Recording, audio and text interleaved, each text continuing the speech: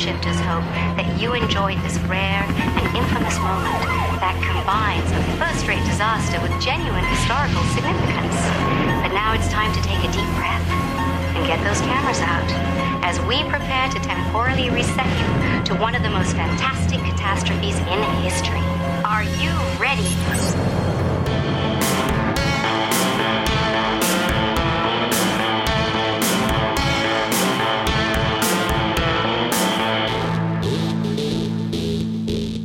Everyone, and welcome to an episode of the Timeshifters podcast. This is your host, Christopher, with my awesome co-host, Tom. Tom, how are you? Apparently, I'm awesome. Well, you didn't know? Well, it's good to hear once in a while. You feel a little underappreciated from time to time moving through life. It's good to hear it. I'll make sure to mention it at least every few episodes. Woohoo! Crazy busy kind of past couple weeks. I haven't been watching a ton of stuff or anything.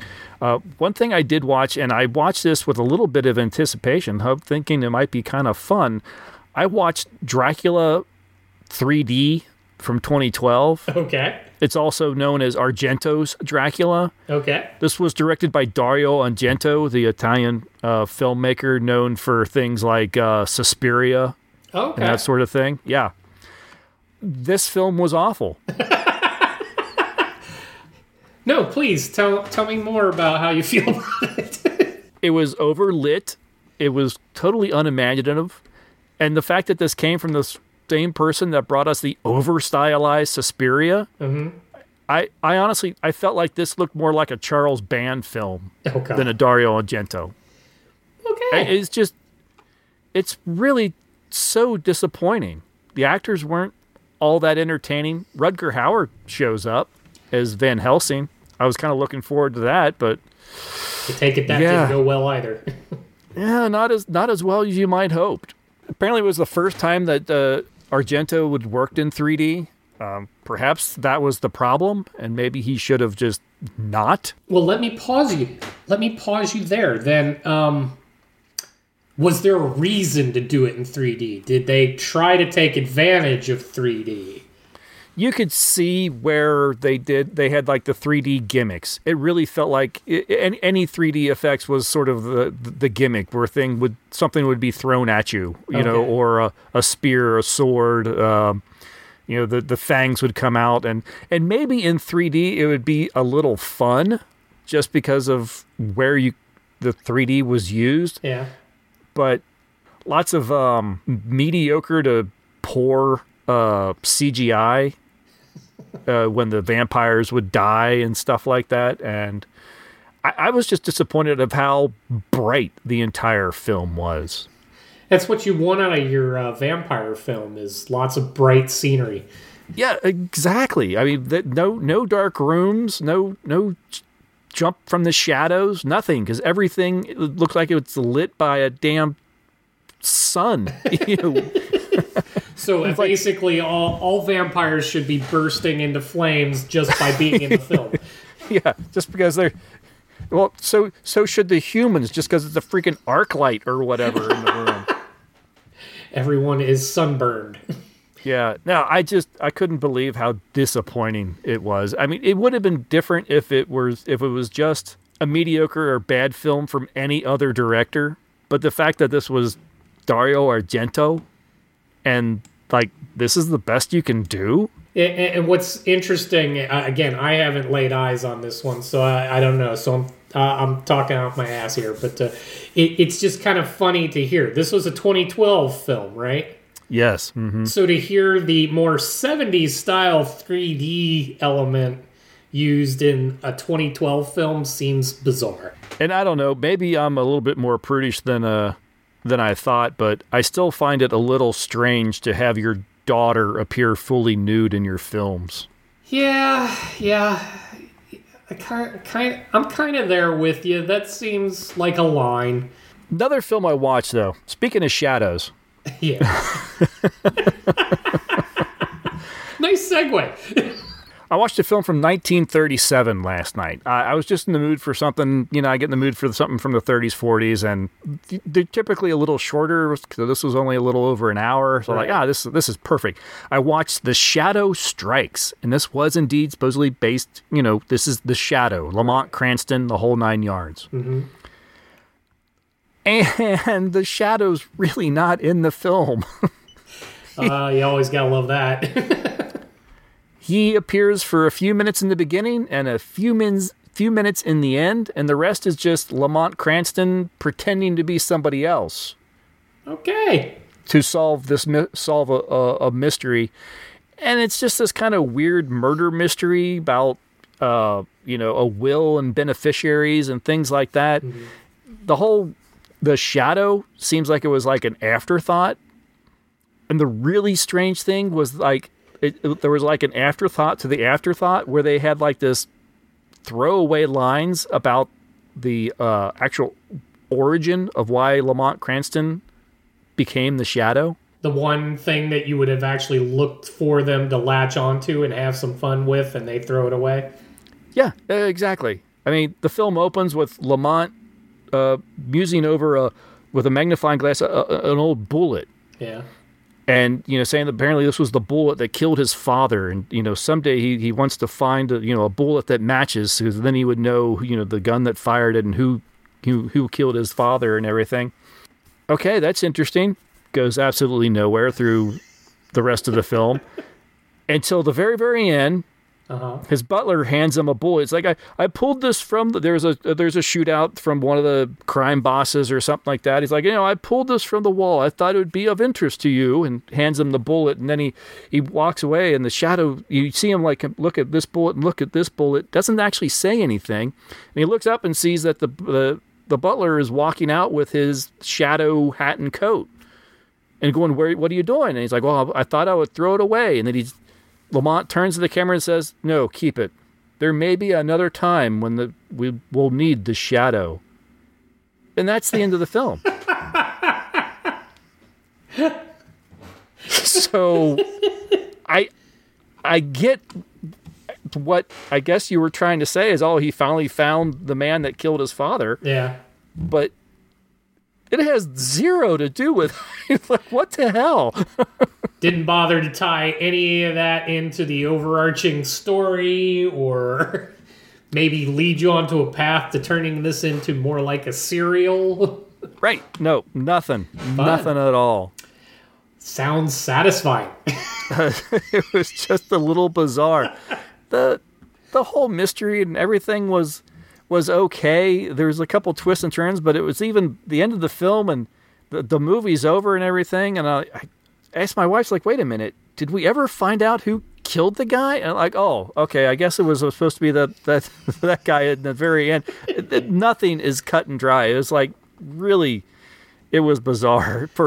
It was such a disappointment for the Shadow. And for him to be the Shadow, none of the like trademark lines, no clouding of men's mind, no knowing what evil lurks in the hearts of men. No, nothing like that. It's just him with a hat and kind of like keeping himself turned with the collar of his coat in front of his face. Awesome. So basically, an episode of Murder, She Wrote is put together better and might have more of the Shadow in it. Very possible. Yeah. No, I definitely wanted to mention that to you. I know, how much of a fan of the Shadow you are. And, I doubt you've seen many of the old 1930s and films that were based on the character. No, I haven't, and doesn't sound like I want to. You're not a completist? Shockingly, no. If you decide to do it, I wouldn't start with the Shadow Strikes. Damn, I was looking to do these in chronological. Before I let you ramble on about whatever. Yeah, exactly. And speaking of superheroes, this news story came up that I wanted to mention too. Are you familiar with the Max Fleischer's Superman short films? Yes, of course. From the 1940, early 1940s when these things came out. I actually have a copy of them on DVD. Well, you might want to upgrade these next month because these are going to be coming to Blu-ray Oh, nice. And these are going to be remastered from original 35 millimeter elements of film. These are going to look incredible because they already look good. You can dial these things up on YouTube, and I think that looks pretty good. Right. And your DVD, I think I've got the same DVD, and I'm like, yeah, those still look pretty good. And Blu-ray remastered, these are going to be amazing. Yeah. The color and line work was already amazing in them for as old as they are. Now to have it pop off the screen like that, that's going to be really cool. No, absolutely. I'm really looking forward to this set. I think this is definitely going to be going on the short wish list. There you go. May 16th is when they'll be coming out. So not too long a wait. No, not at all. That'll be very cool. Yeah, very cool. Those are some fun stories. There's going to be there's 17 shorts in all. I think they're all relatively short, usually only about maybe 20 minutes, maybe. I don't think they're all that long. And the thing I always found interesting about them is that was back when you could also almost relate a little bit more to Superman. He wasn't like all globe lifting powerful. He was he had limitation. Well, these are only I think 3 years after the character had been introduced in the comics. Yeah. So this is like the first animated look at the hero. So they were definitely lifting and probably not changing too awful much from the comics. No, that's what I remember liking about them is that they were pretty pure. They will also be available digitally in HD on Prime, Apple, Google, Vudu, and a few other services and all. And the Blu-ray collection, about $34. Nice. So that isn't all that awful bad. No. For a remastered Blu-ray and for something like this. Yeah, that is something that's a classic. Yeah. So definitely wanted to mention that. Very cool. That's all I've got. What have you been up to? Well, time with my son is still delving deep into Night Court, so. Yeah, nice. I've had to take a little bit of a pause. I haven't had a chance to watch any in a while. We're steaming our way through third season now. So. Oh, goodness. Yeah, you're well ahead of me. Yes, we've got Christine Sullivan as a permanent character. Actually, no, we did. We crossed into fourth season because we just picked up Roz. Ah, all right. There you go. But we only saw the first episode of the fourth season, and we didn't get an explanation to what happened to Flo. Flo? Yeah, So waiting to hear more about that later. But so other than that, I just started, and I only just got into it knowing that the second season's about to come out. It's a series from Showtime called Yellow Jackets. Okay. The premise of Yellow Jackets is that a girls' high school soccer team is going to be on its way to a championship game. They have a private jet to take them to this game. The jet goes down, and then this starts emulating a little bit of like Alive, the story of the Chilean soccer players that were crash landed, and then they kind of survived by also being cannibalistic. Yellow Jackets alludes to that happening, but what I wanted to really discuss about this is the way that they tell the story. This is one of those where it's not just them as high school students. We are also seeing the characters as adults. So you're getting this layered storytelling where time is progressing for the characters at different points in their own age. So you're getting the drama of those that survived this crash, that are still out in the world, and who have deep secrets around what happened in their time in the wilderness while after the crash, because the plane didn't get recovered right away. They were there, if I remember correctly, in like 60 days. So, okay. So they were gone a long time. And then apparently lots of things happen during that period of time.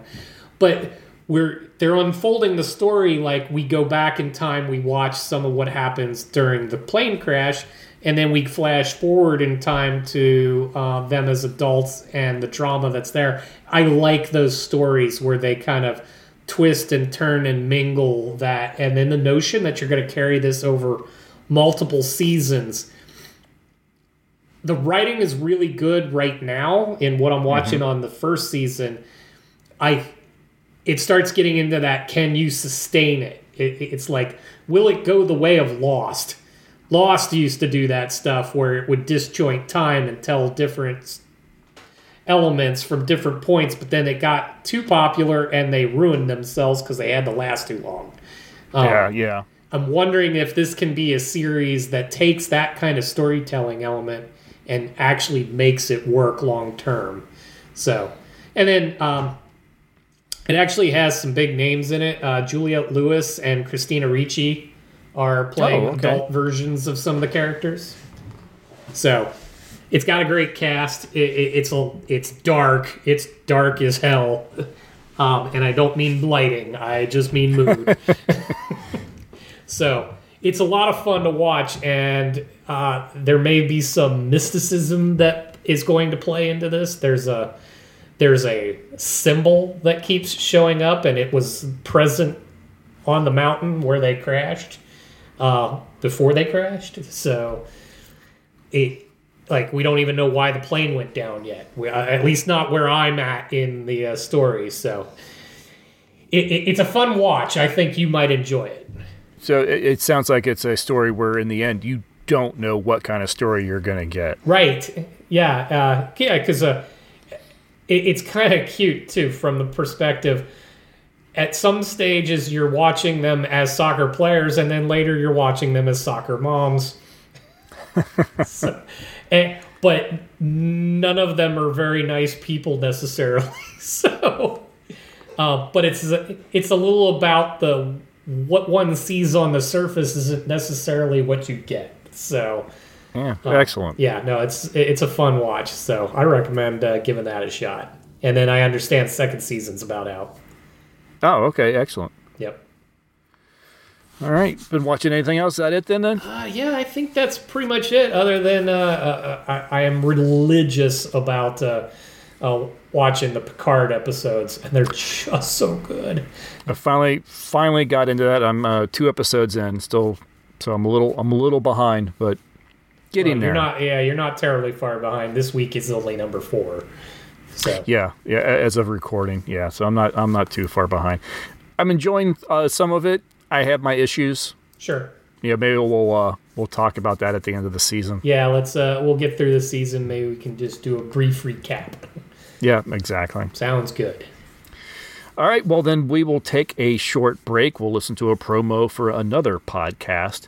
And when we return, we will talk about the 2000 film Dungeons and Dragons.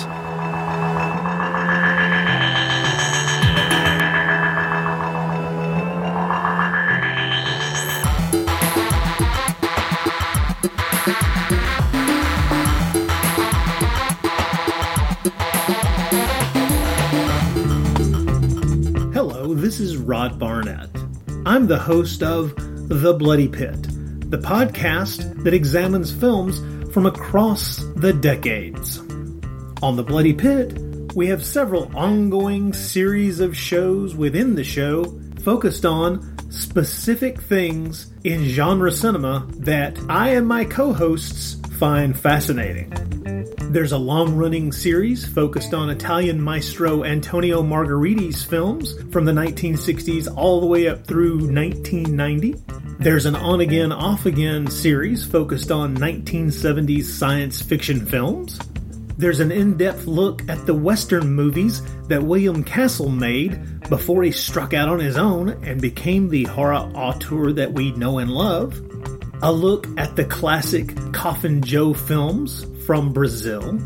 And our long-term project to look at every Universal horror film made in the 1940s. That's a long project, people. It's going to take us a long time. Sprinkled in amongst those are various other episodes focused on other stranger areas of cinema, like Lucio Fulci, Dario Argento, and even some obscure British crime films from time to time.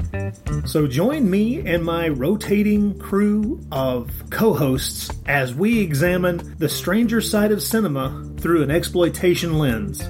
Except when we don't? Yeah, you never really know exactly what to expect on The Bloody Pit. So join me for The Bloody Pit.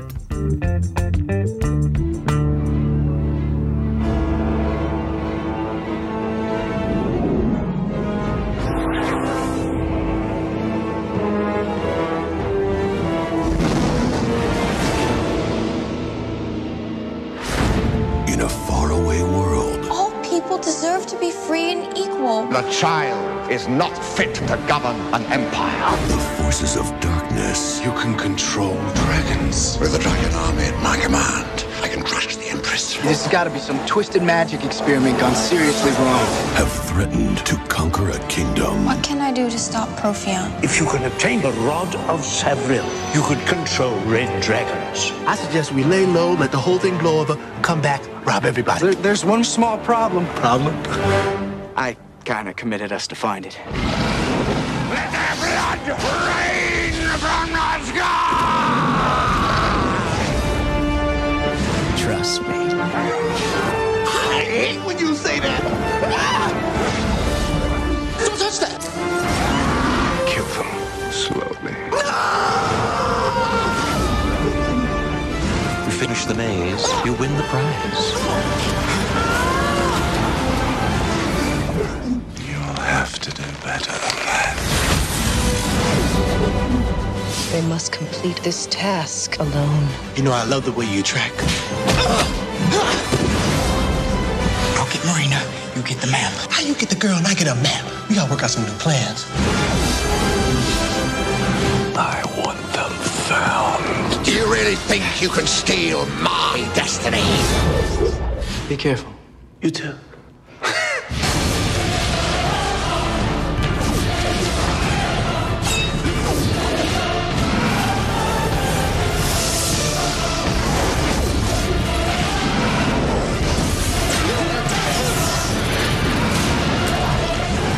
Now it's your time to die.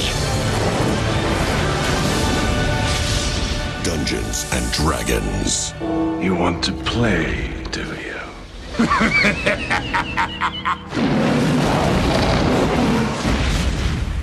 Dungeons and Dragons from 2000 is a fantasy adventure film directed by Courtney Solomon and is based on the role-playing game of the same name.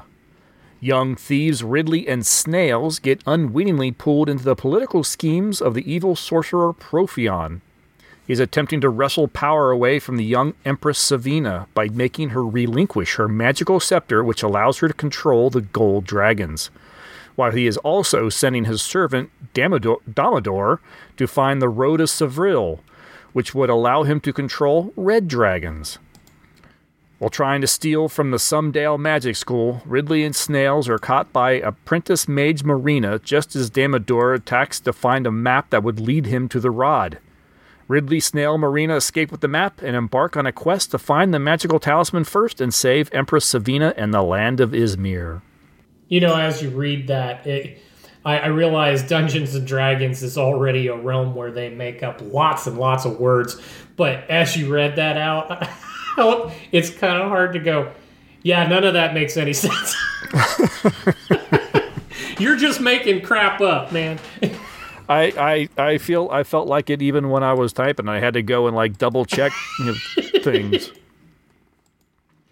Now I got a little bit of backstory about this film. Ooh, in the production here. Courtney Solomon, a Dungeons and Dragons player himself, started his own quest to produce a film based on the game beginning in 1990. He managed to obtain an option from TSR Incorporated, the then owner of the game, after writing a 30-page proposal on how he would adapt the game. Several studios in the past had tried but failed in the eyes of TSR to capture the game's essence. Solomon began writing the script in 91 based on the rules of the second edition of the basic D&D game. The class of characters and the rules of Dungeons & Dragons are all brought to the film. Solomon created a generic setting only loosely based on one of the lesser-known game settings, Mystara. Once a screenplay was completed, he spent the next 18 months going around the world to find funding for the film. Hong Kong businessman Alan Zeman and Solomon formed Sweet Pea Entertainment to fund the film and began seeking other investors. They originally imagined this film to be a $100 million epic. Filmmakers like Francis Ford Coppola, James Cameron, and Stan Winston were at different times attached to the film. Executive producer Joel Silver joined the effort in '97, which allowed the film to obtain more investors, but he envisioned a TV series rather than a film. But the new rights holders of the game, Wizards of the Coast, wouldn't allow it.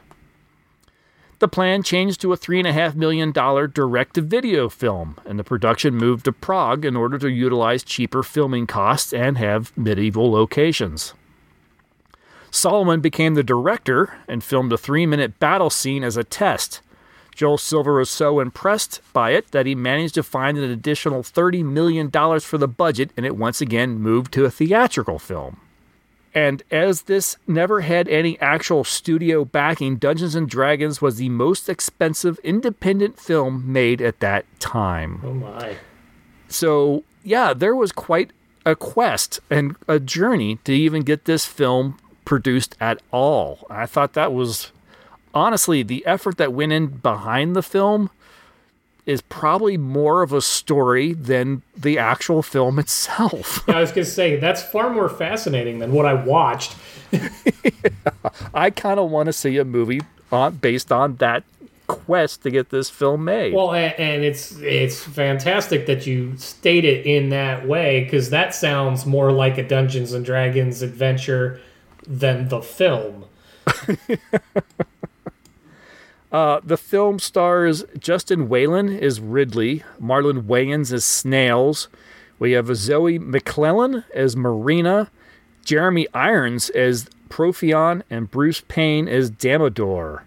We also have Thora Birch as Empress Savina, and Tom Baker does make like a 1-minute appearance as Halvarth the Elf. Yeah, I find it funny. He actually made it into the credits at the end, like he was presented as like one of the primary actors in the film, even though he's only in there for about 2-3 minutes. Yeah. And IMDb didn't even bother to put him on the page. You gotta click the all button to get to Tom Baker, I think. This was a first watch for me. I have never seen this film ever. I never want to see it again. Not to bury the lead, but as I'm watching it, I heard Tom Baker more than I saw him at first, because he's in his elf makeup. His hair is kind of shorn. He's in lots of cloaks. He's got his pointy ears, and his head's all down while he's busy treating our hero Ridley. And he starts to speak, and it's the only moment in the entire film where I perked up. I'm like, ooh, I know that voice. And he starts talking. Hello, Ridley. How did you do that? The elven peoples do not require spells to work with magic. You use magic. We are part of it. We're part of magic. As are all living creatures, including dragons. Sadly, humans see only their destructive powers. Shh. I had a dream. You saw a dragon being born. It was amazing. Life was exploding all around. So it should. You see, when dragons are born, they bring new magic with them. Magic is the life force of our world. It keeps nature and everything around us in balance. And if many dragons should die? Oh, life would wither as it must. And the balance would be destroyed. The rod. You and your countrymen are very close to irreparably destroying the fabric of magic with this rod you seek. The rod is man-made, unnatural. It must not be disturbed. Shh. You must rest. And he's the character with the most, the best lines. Like, what he says while he's speaking is more Dungeons and Dragons than anything anybody else said during the film. Yeah, that's it. That's the beginning of like, all right, there's story here. Let's go with that. Let's go with that. No, we say goodbye. Yeah, no, I wanted to go down the path that he started to lead, and we abandoned it immediately. Yes, no, unfortunately. I couldn't remember if I have watched this film before. I watched the trailer, and there's so much of it that looked familiar to me. I don't know if I just watched the trailer before, or if I tried to watch this film before. And even after watching the film, I still don't know. Yeah. As I asked friends about this film, the most I got out of them, they're like, is that one of the ones with the Wayans in it? It's one of them anyway in there. Yeah. He is, and his character is problematic at best.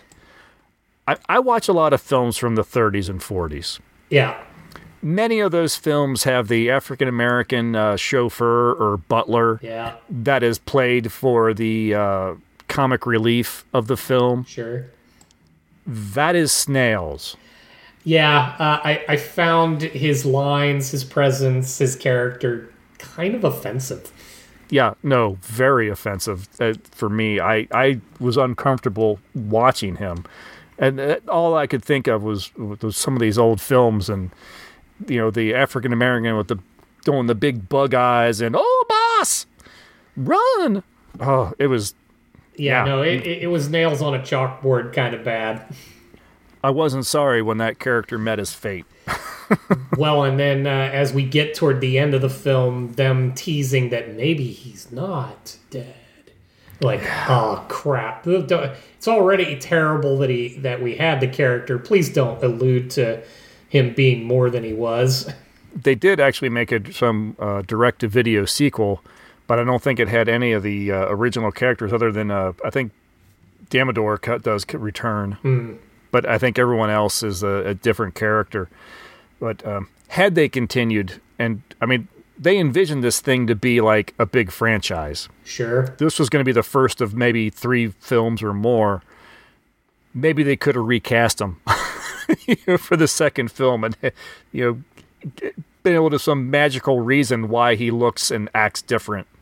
Well, thank God that never happened. But, I mean, with his character and the way they did it, and really all of the characters, it kind of felt more like a Beastmaster 2 than anything. These all seem like characters that came out of another land and then were forced into this. They didn't act or behave like this was the place that they grew up in with the things that happen on a daily basis in this kind of environment. My impression of this film, and this is very strange, because I read that Courtney Solomon, I think it was with Joel Silver or someone else that he was courting to direct or something, actually watched a bunch of 80s action-adventure films. Okay. The sword and sorcery films that the 80s was kind of rife with. Yeah. You know, the Kroll, the Lady Hawk, all that. As examples of how it's done poorly and how they're going to do it better. Weirdly enough, I feel like this film is absolutely at home with all those 1980s films. This is absolutely Beastmaster. This is The Blade Master. This is Kroll. All these films, and even our star Justin Whalen, again, completely at home in a 1980s movie. If this movie was done in the 1980s, it would probably be like a beloved cult classic. And it would be. The fact that it was made in 2000 is the part that makes it the travesty that it kind of is. So, like, it's funny that you say that they went to watch those to see what not to do and then did it worse. And even stranger when you put it in context that the first Lord of the Rings film is 1 year later. Oh, I know. Yeah, like, I grant that they did not get the budget. Oh, no, yeah, that's that true. Lord of the Rings got. But they didn't do much with what they did have. I was really hoping to get some insight from some D&D players and stuff about how far or how close, the characterizations and the events, or the maybe not the events, but certainly the settings of the film matched with the original role-playing game, and I wasn't able to get anything terribly insightful. I mean, the fact that Courtney Solomon was a player and he wanted to true, and he based a lot of things, but I also read that he was because of a lot of just machinations and time and budget constraints and everything, he ended up having to go with a script that wasn't as faithful as he would like. So yeah, I'm just not sure. I'm not a D&D player. I never have been. I remember trying to sit in on a game once and found it intolerably boring. So I'm not sure. Maybe is this something that can't be brought to screen? Which I guess we're going to find out here in a couple of weeks as the new film debuts. I was just having this conversation with someone, and I love. This is what bothers me about Dungeons and Dragons, and my son is getting into Dungeons and Dragons right now. And one of the components that he likes about it and that I understand about it is, at its heart, it's storytelling. That's the point of becoming a dungeon master, is to tell your own tale and have people move through the scenario that you have developed around this story that you want to tell. And the fact that this movie didn't succeed to tell a story was kind of disappointing. And yeah, no, it's kind of funny with the new one coming out.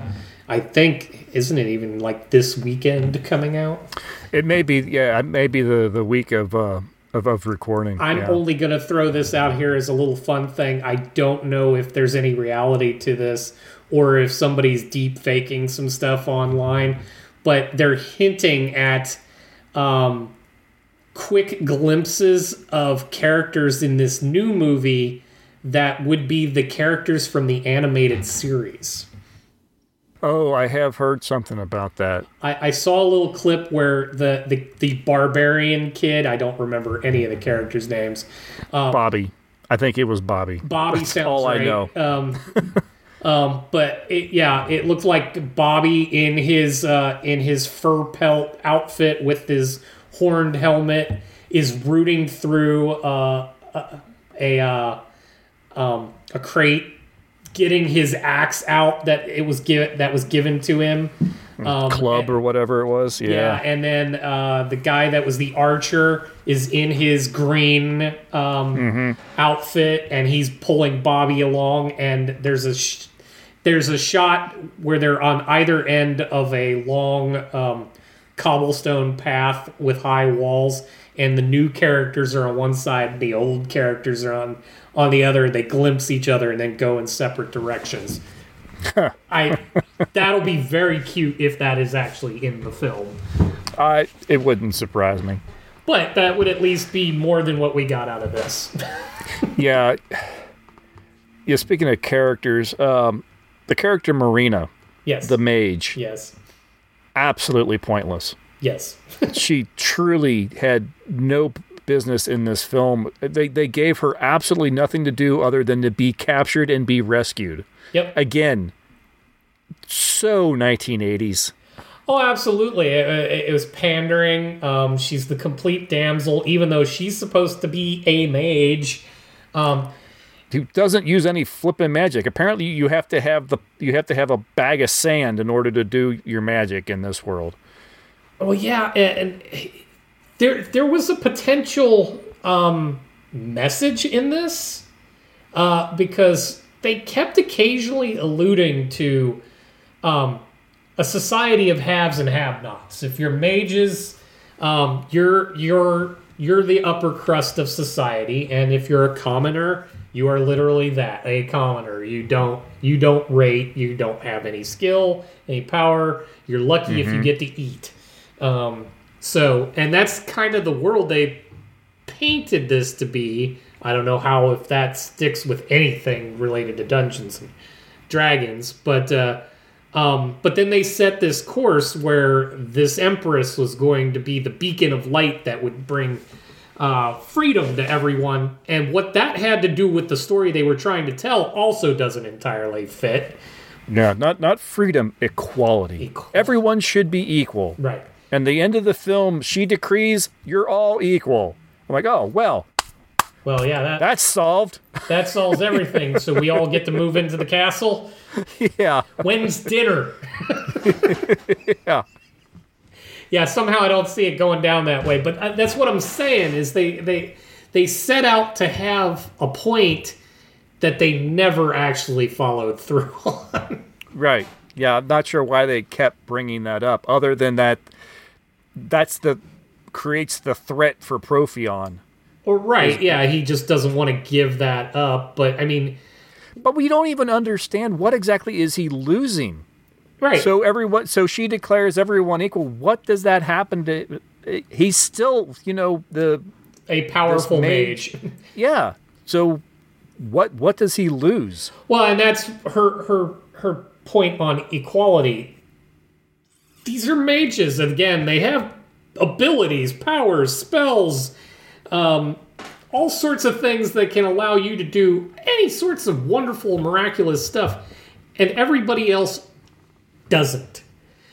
And what's even funnier about that is we do get into a couple of environments where they do introduce other creatures and beings and all of that, but it's unclear how they fit into this whole mages versus commoners kind of thing. So it all rings hollow. Yeah, I know they definitely tried to squeeze in some better known characters. There's the beholders. Yeah, aren't those the balls with the eyes? Yeah. I definitely feel like that's kind of like a creature from D&D that everyone would recognize, and so they pretty much shoehorn them in so they can just be there. They don't do anything, right? But they're there. Yeah, it showed up about 3/4 of the way through the film. There was no interaction with it other than you saw it and it wandered off to go look for something. Yeah. Because somebody threw a rock. Right, yeah. the tried and true rock, because that fools all of them. As I understand it, the creature that Damodar puts into... what was his... Or no, that Profion puts into Damodar is another creature from D&D, but it's not visualized as the actual creature is in the role-playing game. Yeah, there's also some little, like these little albino pixie guys that keep showing up here and there, and I believe they are characters out of D&D, but yeah, again, they're not relevant to this movie. They're on screen. Right. And there was a lot of creatures when they go to the bars and the sure. Different places. There's all kinds of different creatures. So I'm guessing someone who is more well versed in the game might have a fun time picking out these creatures and characters that that are from the role playing game. But yeah, I kind of got the impression that during the scene in the City of Thieves, where our hero Ridley has to go find the ruby at the center of a maze, I figured that's the part where we were supposed to start rolling dice. Does he make it? I don't know. Roll the dice. Yeah. No, absolutely. And that's actually pretty surprising that wasn't worked into the film at all. Since I mentioned that they all seemed like they were out of place, and that's actually one of the things that kind of made the old cartoon series kind of work, is the characters in that story literally were out of place. They came from our world. They ended up in the D&D world literally through a portal. They were completely fish out of water, and they played that up. This could have been an excellent opportunity to kind of do more of that. We are people who are in this situation and now have to think our way through it. And I don't know if you throw in a dice element of some kind, but that would have been even cool if just like the magic dust that's in the bags looked more like dice. Yeah. Well, you could have worked it in about, what tasks would really have to face in the maze. So you could have the guy, rolling the dice and, oh, sorry, you rolled a not, something. Right.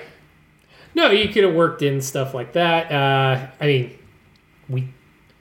don't know that every Dungeons and Dragons thing needs to allude to a dungeon master of a sort, but someone telling the tale wouldn't have been a bad way to go. Like, literally having somebody, a voiceover, talk you through what's happening would have been very fitting for what this is. Yeah, some sort of narrator to introduce the film and, and to help sort of connect. I mean, there's a scene, there's a moment in the film when Ridley and Marina get sucked into a map and disappear for like 5-10 minutes of the film. Mm-hmm. And then come back, and they tell us that they've made an agreement that they're going to go and search for this Rada Sevril. I'm like, what the hell happened? Where were they? Yeah, right. Yeah, and I think that's, and it is hopefully something the new film overcomes. It's not, D&D is popular globally and has been for decades. However, it is not so mainstream that literally any audience member will know what you're talking about. And when you're trying to put out a film, you want to reach as many people as possible. And when you don't give them any information, like this is a movie that requires some exposition or some narration or something. I need something to hang my hat on. You lose a little bit of faithfulness to the game in order to make it accessible to people like ourselves. Yeah. Maybe that's not such a bad thing. No, you don't want to lose it completely. No, and in all adaptations, it's do you take the spirit of what you're trying to do with you? If you can do that successfully and build in enough elements to appease the fans, you can be a little liberal with where you go with these things, but yeah, you got to have a path, and that is one thing that is very D&D. You have to have a path. This one didn't seem to have one. But just to tie it into our theme, I will admit, for the money that they spent, which wasn't a great deal for an adventure film like this, right? I thought the effects and I thought the film itself, it did look pretty. I liked the costuming, the cast, aside from Snails maybe, which was just so offensive that even if he was a handsome man, I wouldn't be able to count him. I thought the cast looked good. A little bit of it, especially the Empress, honestly, she reminded me, take a few years into the future, she reminded me of like Amalda from the Star Wars prequels.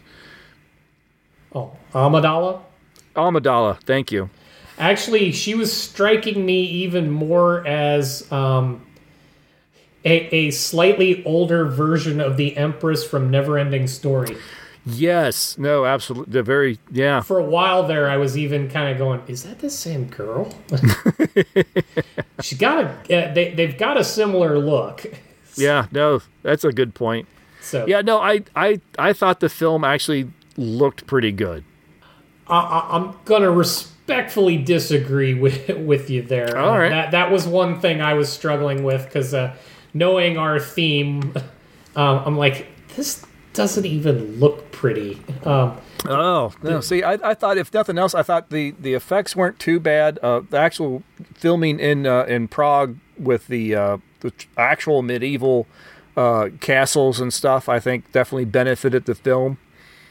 When you get down to the ground level, some of that was okay. I didn't have a problem with a lot of the effects at that stage, but if you went bigger, the CGI was awful. The dragons, all of the dragons were literally the same dragon. Even when we brought in the red ones, they were red versions of the same thing. A little dragon-demic. Yes, exactly. James Nguyen would be proud. But it was just really rough. The dragons seemed pointless, and since it's Dungeons and Dragons, and to get your dragons wrong is kind of terrible. But they're also pointless. Like it was unclear what controlling them entailed or why one would want to. We saved it to the end. Even if you want to be the master of everything and you don't want equality for all people, what is the point of controlling the red ones to burn down everything? Then you don't have control of anything. Right. So the purpose of the dragons seemed very off. We wanted a cool aerial battle at some point, and this was how we were going to do it. Yeah. So as we said before, the motivation of our main villain is questionable. Even our hero, who is apparently more than just the rogue, maybe he's got some mage qualities or something. He's got some destiny, and he's holding the scepter aloft, and it glows, and someone's like, "Oh, how can that be?" Like, what? Yeah, what's nothing happening? happened. I guess the red dragons kind of stopped. Did they? That's what was kind of unclear. Like, the tide had turned when he held it, but it wasn't clear how. It just kind of happened. Yeah, and then I'm not going to be like you, and he breaks it. And I'm like, what is going on here? You brought up costuming. I can't let you off the hook without mentioning the biker outfit that they put him in at the end of the film. Oh, I didn't. That's not how I describe it, but okay. No, come on, man. They had his hair greased back. He might as well have been out of grease. They did have him like the black leather. It was a white shirt and a short black jacket with black pants, and all of it way too damn tight. And you're like, all right, sha-na-na, dude. I was thinking he looked more like he should be signing on with the cast of Ice Pirates, but... Well, that works too. Again, taking it back to the 80s. But yeah, all of a sudden, his kind of roguish look now turns into this too tight, slick kind of thing, and like, oh god. I could vomit at that moment, and that's the moment when they allude to... Maybe Snails is okay. Maybe he's alive. We're going to go find him. Yeah. And that part made zero sense, too. I assume that was supposed to be the lead-in to a sequel at some point. Yes, but a sequel that did not happen, at least not in the form that it was probably intended. As I said, a direct-to-video sequel was made, but none of the original characters, other than Bruce Payne, Damodar, appears. So, and then while on just the costuming stuff, why did the elf girl's armor have a belly button on it? I didn't notice. It did. She was another useless character. Right, but I mean, they were kind of giving her this mystique, this presence, and then they didn't use it to any effect whatsoever. You could have lifted, like you said, that pointless. You could have lifted her out of the entire thing. She contributed nothing. Yeah, no, this was a very misogynistic film for a film that's coming onto the cusp of the kind of like the Me Too generation and everything. It's so backwards. Oh, it is, and this is where actually it does break with anything D&D. I saw the point right up to then. It's clear that they're putting together their party through the movie, and that part is very D&D. The various characters are coming together to go on their quest to solve the mystery or save the day, whatever is the goal. However, when we get to the part where they should be acting as a team, a strange force field prevents everybody from attending other than our hero Ridley. That is totally not D&D. They should be there to support each other. That's the way the game works. I'm not even a big follower, and I know you're getting this wrong. Well, should we see what some other people had to think about this film? Sure. Yeah, we did not get a whole lot of comments or anything anywhere. We got a few posts or just a couple lines here and there on Facebook. Yeah, Cameron Sullivan just types in, amazing. Take that as you will. Rick Ives, of course, who we just spoke to, filmmaker and now friend of the show, says, I've never forgotten those blue lips. Talking about Damodor's makeup. Yeah, we didn't even discuss that. That was so off-putting. Yeah, it was a little... and they, depending on the scene, sometimes they were more... blue than other times. Yeah.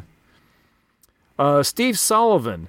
And I was really hoping for some real insight from him. He actually worked for TSR at one point. Oh, wow. Okay. But did not get anything really out of him. He says, see if you can spot the moment during the film where Dragonlance writer Margaret Wise and I turned to each other and said, to grandmother's house we go. Not entirely sure where he meant about that, but... and he also says that a morbid part of me wants to watch it again. Surely it can't be as bad as I remember. He said, I thought the second one was pretty good, especially in comparison. So that's interesting. The made for video one, maybe he is actually better. He says, as we went into the theater, Gary Gygax, who was one of the co-creators of Dungeons & Dragons, was coming out. How was it, we asked. He smiled and gave a thumbs up. But we were in public, so what else could he have done? I never did talk to him about it later, though the second one had an interview with him on the disc. Oh, okay, interesting. That would be worth it to catch that. Yeah, I think so.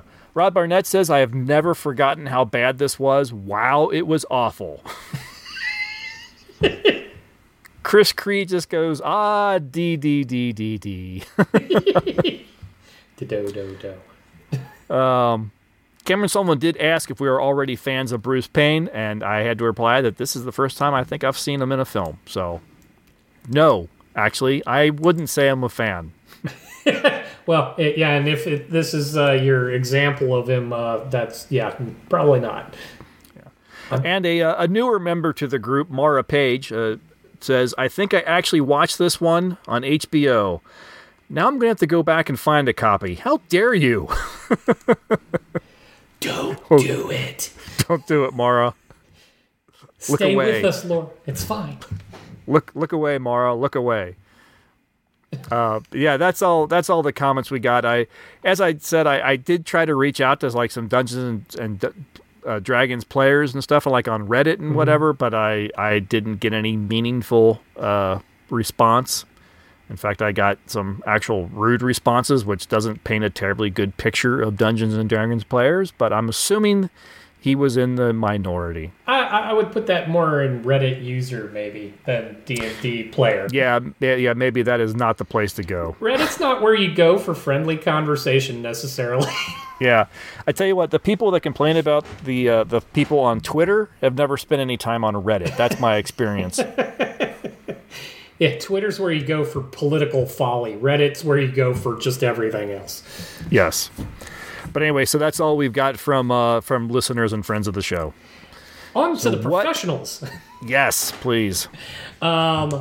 And I'm just going to rocket through some of these notes because everybody's stuff comes off as one-liners for the most part. So, from the Miami Herald, Charles Savage actually put this more in the middle range of enjoyable. A splashy, silly movie that inexplicably stars Jeremy Irons, but will delight 10-year-old boys across the realm. Regrettably, the hordes of pre-adolescent boys it would have delighted most were that age 20 years ago. So, I did read Jeremy Irons originally wasn't interested in doing the film. He finally came around, I think after Joel Silver signed on as executive producer, and at the time Jeremy Irons was actually rehabbing a castle. Oh, okay. So he needed the paycheck. It reminds me of from Jaws 4 or whatever, Michael Caine. Yeah. The whole, if they ask him, have you ever seen the movie? He's like, no, but I've seen the house I bought my mom.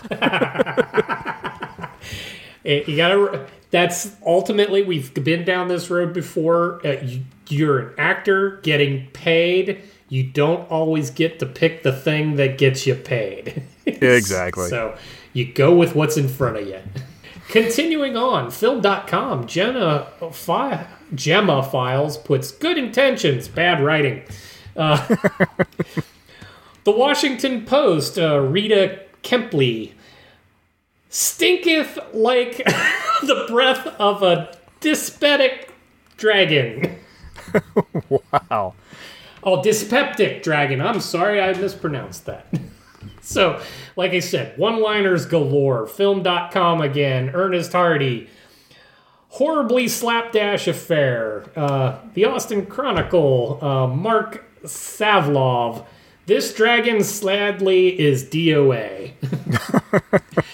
And then our friend Roger Ebert, I love pulling his stuff, gave it an amazing 1.5 stars.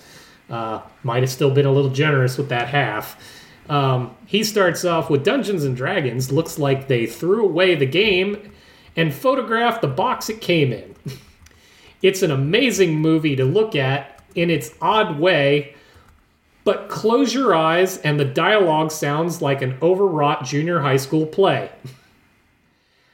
The plot does not defy description, it discourages it. I love that final line. Yeah, and then if you go into the final paragraph, which I'm not going to read, but he just really meanders over the whole what the hell was with the dragons thing, because he wanted to know more about them, but didn't get anything. They're all over the place. They look like hell. Just, yeah. Talking and reading, I kind of dialed up like 80s sword and sorcery films, and I'm sitting here looking, Excalibur, Dragon Slayer, Conan the Barbarian, Sword and the Sorcerer, Beastmaster, Deathstalker, Crawl. I'd rather go watch any of those rather than watch Dungeons and Dragons again. Yeah, and if you think about it, a lot of them, they didn't have a budget either, but they pulled off what they were trying to do a lot better. Or even the ones that didn't, they're still like the campy bad fun. Yeah. I can't even say that about this one. And I'm sorry, and I tend to find a positive in most, but I mean, I really don't want to go watch this ever again. There was no scene that I'm like, oh, well, that was at least cute. Let me go. Tom Baker. There you go. Where's my RAM chip? I said something positive about the film. Yeah, you got a 5-minute scene that you can watch and remember fondly. Legitimately, Tom Baker lit up the film for a second because he actually gave it like some hope, and then we were quickly dashed right after that. Yes. All right, so is that all you got from the critics then? Yes. To dip in any further will only get worse. Okay, that's no one liked it. Nope. All right, well, that will do it for this episode. If you have any additional thoughts on Dungeons & Dragons from 2000, please let us know. Come to any of the social medias, follow the link in the show notes, and leave us a comment or send us an email at timeshifterspodcast@gmail.com.